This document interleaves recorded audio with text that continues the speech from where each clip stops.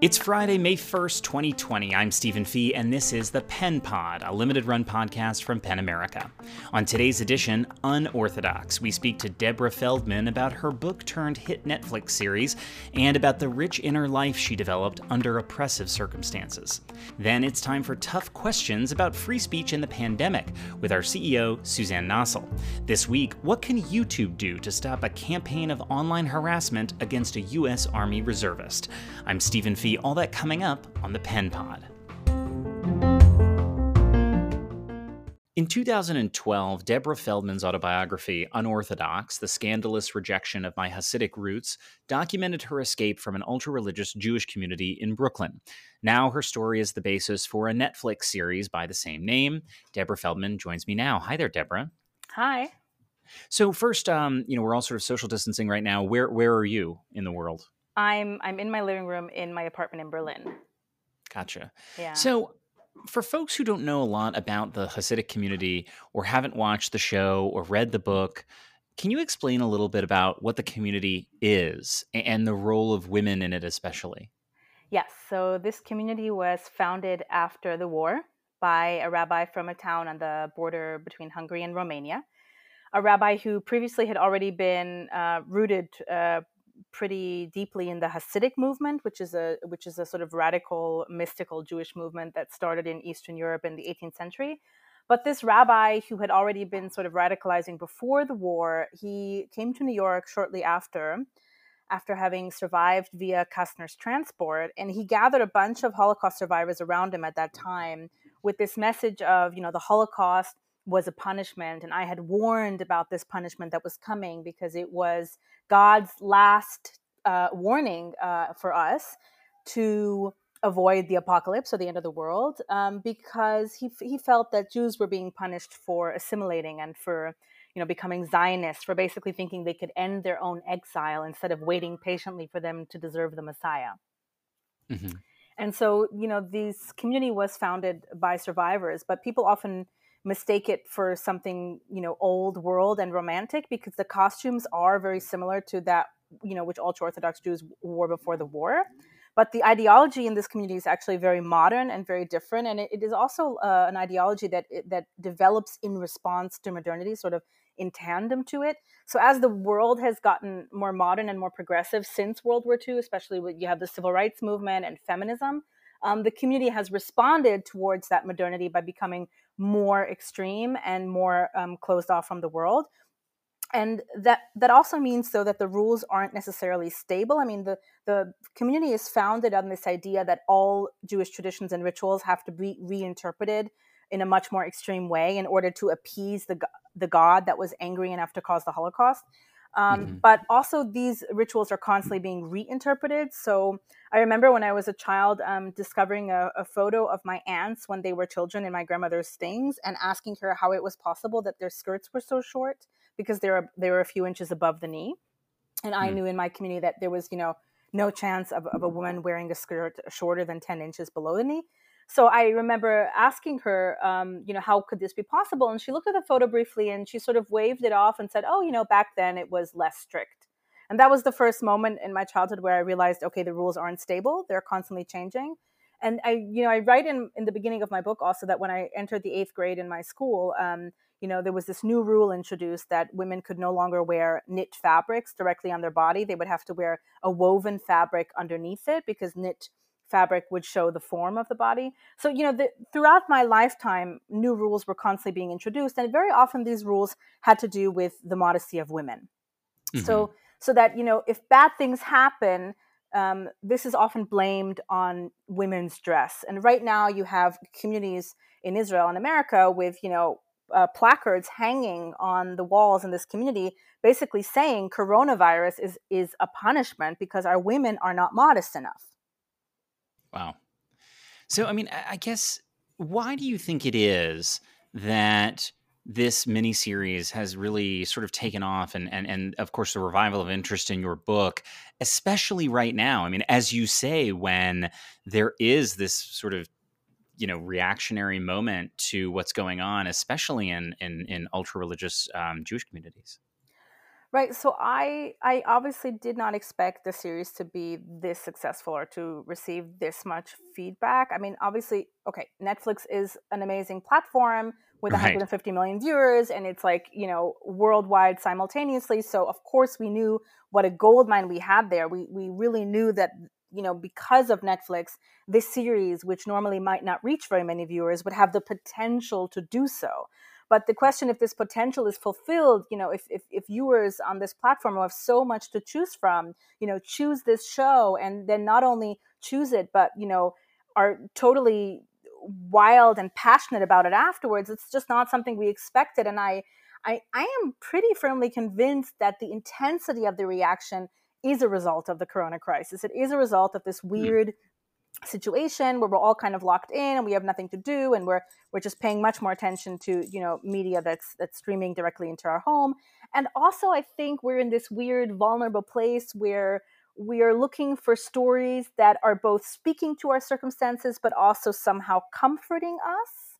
And somehow I Hmm. wonder if Unorthodox hasn't, by accident, managed to touch that nerve, exactly.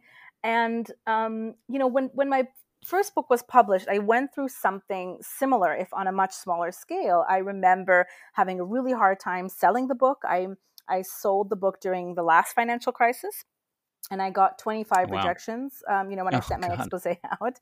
And my agent was really, down on me. She was not very positive about our chances. And kind of out of the blue, the book did sell in a very unique way. And later, when I submitted the manuscript, I remember people from the publishing house sort of gently warning me that I should keep my expectations low, that this kind of topic is very niche and, maybe it'll do well in New York, but we shouldn't expect much beyond that. And we kind of went to publication with a pretty small print run, which is common for a debut author who's unknown. And so, Right. we were not prepared for Unorthodox as a book to have the success it had. It did have like immediate overnight success. And I think that the series has been a kind of magnified or amplified version of that experience. So I feel like I've been through this before. There's a bit of deja vu. But I'm really thrilled. I'm really thrilled beyond words for so many reasons. But I mean, you know, a big reason is understanding that this story has now become part of like mainstream cultural dialogue. It is Right. completely, changing the cultural conversation and expanding the horizons of the cultural conversation. And I mean, it's an amazing feeling as an author to transcend like traditional boundaries of culture and language. It's just really cool. Yeah, and you get to have that experience somewhat twice, which is amazing. I'm curious, and you can also knock down the premise of this question entirely. But my hunch is that, especially when people are in this moment of lockdown, um, people who are in perhaps more oppressive households are feeling that isolation even more so than maybe they usually do. Not being able to leave the house, especially. I wonder if you a think that that's true, and b, if you do, what would you tell people in that kind of oppressive situation right now? Well, I probably can only speak to my own experience in that regard. I know a lot about what it feels like to be locked in. Obviously, I spent my whole childhood feeling locked in and having to invent excuses to leave the house.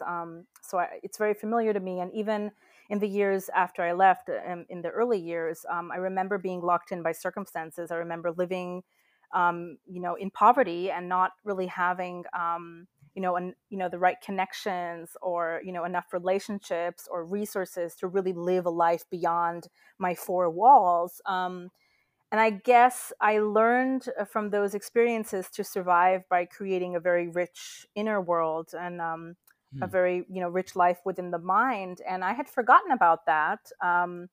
Because I've just done so much in the following years. And, when we went into lockdown or whatever version of lockdown we have in Berlin, I did panic a little at the beginning. I mean, it did scare me. It brought back some old memories. I thought I had kind of finally left that behind me and sort of escaped that feeling. And I felt a little bit like my past was coming back to crush me.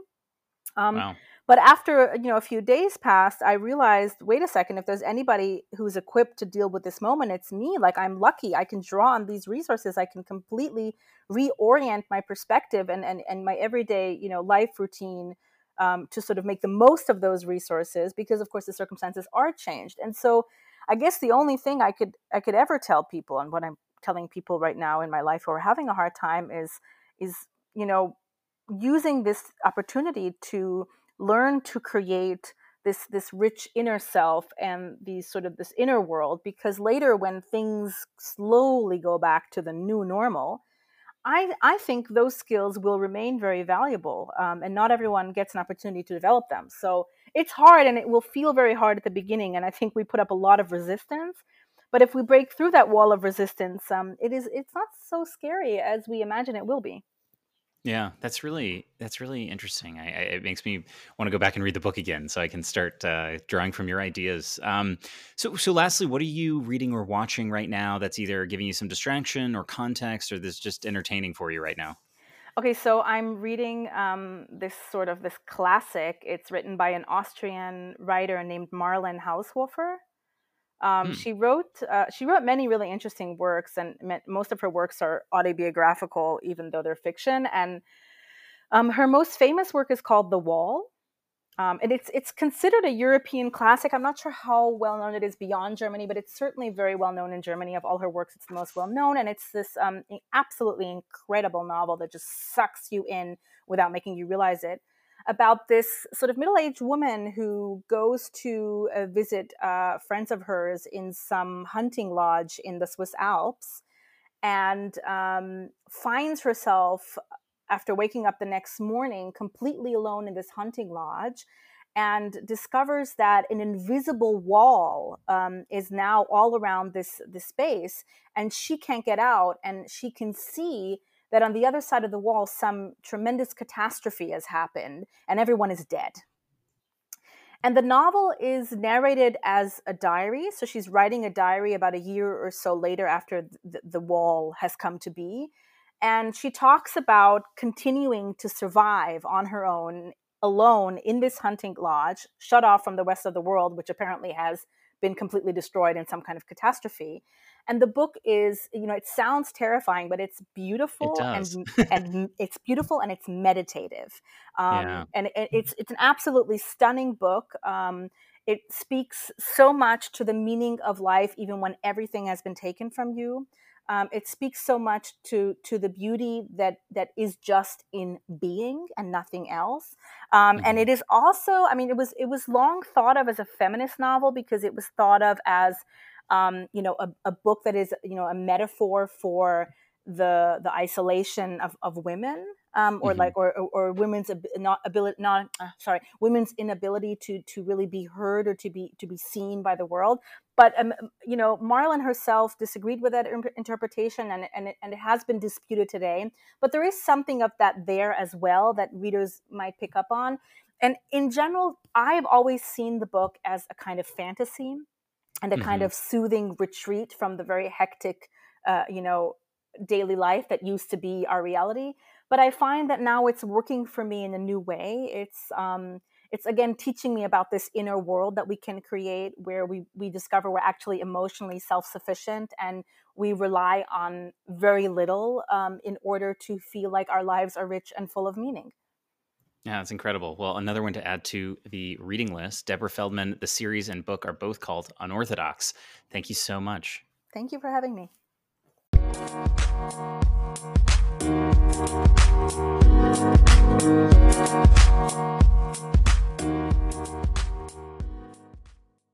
Now to our weekly segment, Tough Questions, where we put tricky questions about free speech to our CEO, Suzanne Nossel. And she joins me now. Hi, Suzanne.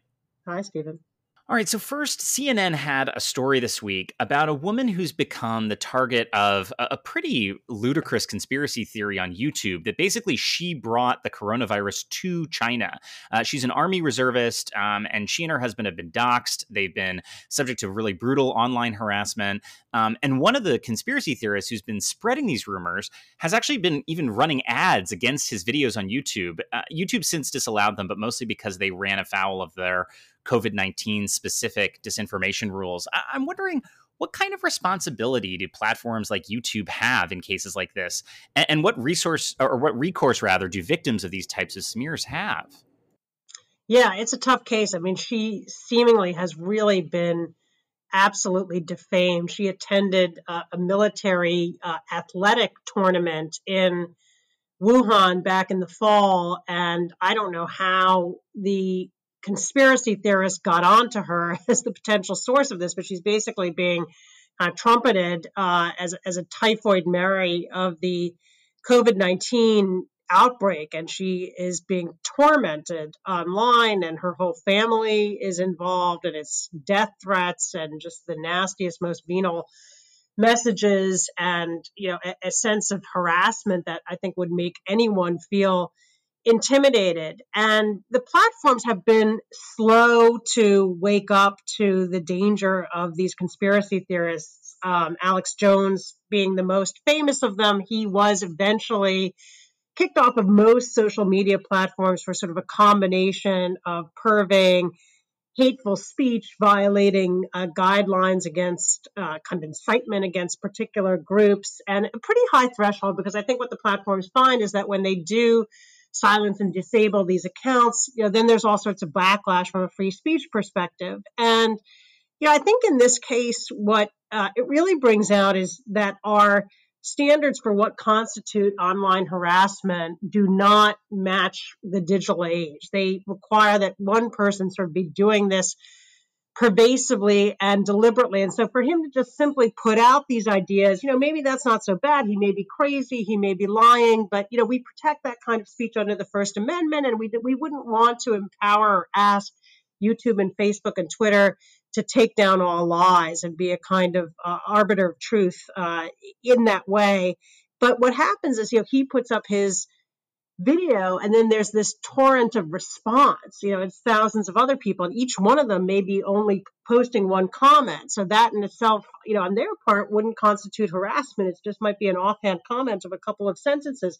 But the cumulative collective effect of it is thunderous and terrifying, and our laws really haven't woken up to that. And I think the platform's policies haven't either, to recognize that when a collective amasses in this way, it can have a harassing effect, and that they need to take action to disrupt it. I think in this case, it seems quite clearly defamatory. Her family seems to be saying they don't want to litigate it. They think that is an endless headache, and they're probably right on that score. But when you have an unsubstantiated claim that clearly is going to make somebody into a pariah and is yielding this kind of backlash, I don't think there would be much objection if YouTube were to take it down. There'd be outcry from the supporters of this individual conspiracy theorist, but I think most YouTube users and free speech experts would think that was a reasonable exercise of the platform's discretion. Yeah. Well, I want to move on to an issue that came up this week with Michael Moore.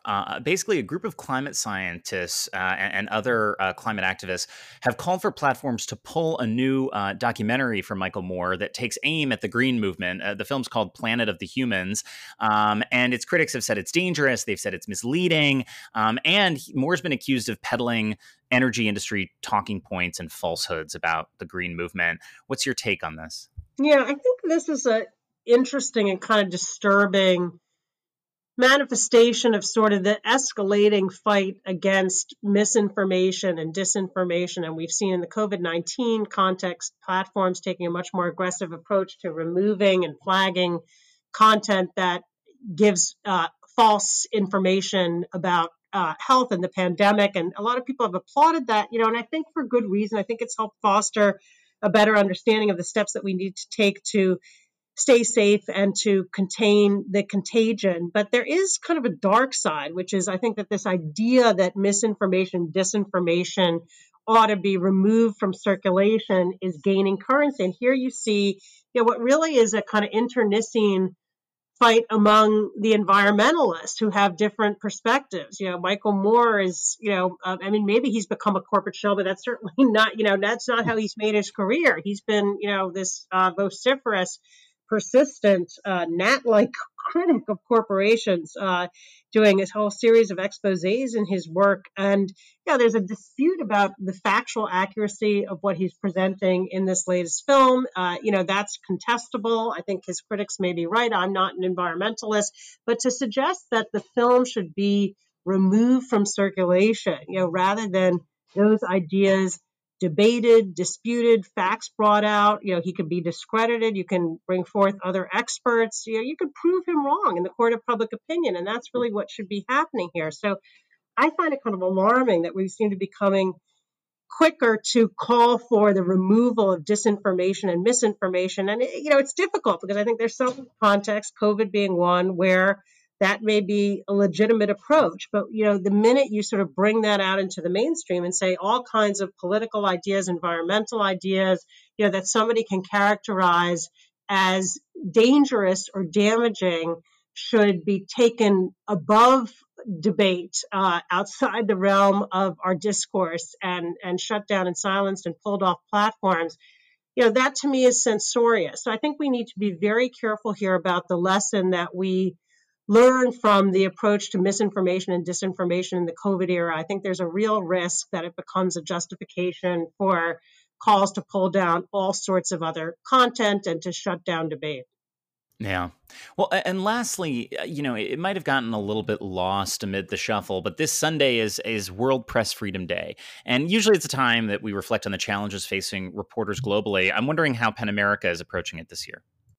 Yeah, I mean, we always are focused on what's happening around the world in terms of writers and journalists. And we see at this moment, some really worrisome and kind of retrogressive policies, the shutting down of all print newspapers in Iran and in Egypt, journalists being targeted, scientists being targeted for speaking out to journalists. And I think it's critical to remember that our whole understanding of this pandemic, really kind of comes through the lens of journalism and reported news. And we are absolutely dependent on the role of journalists in helping us sort through fact from fiction, understand the science, know how to keep ourselves safe. So we at PEN America really kind of flag the role of journalists as first responders to this pandemic. They are out there getting their work done. They are included in the category here in the U.S. Of essential workers,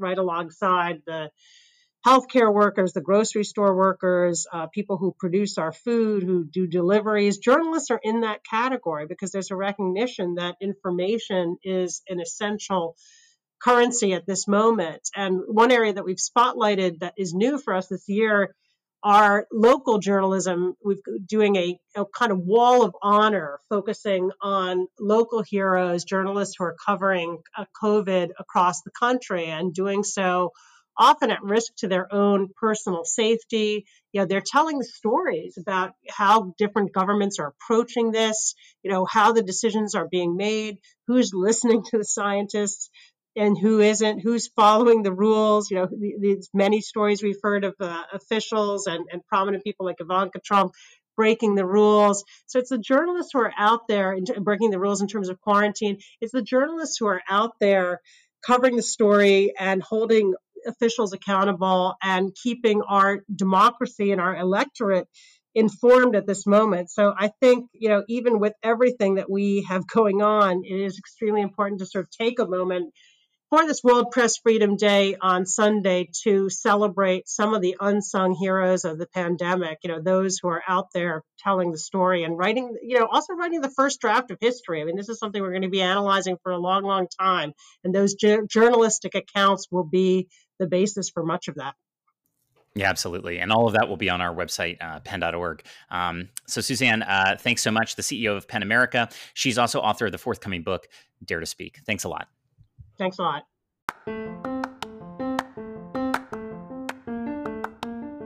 And that's our episode for Friday, May 1st, 2020. Join us next week for the Pen Pod. You can listen to all our episodes at pen.org. Follow us at PEN America on Twitter, Instagram, and Facebook.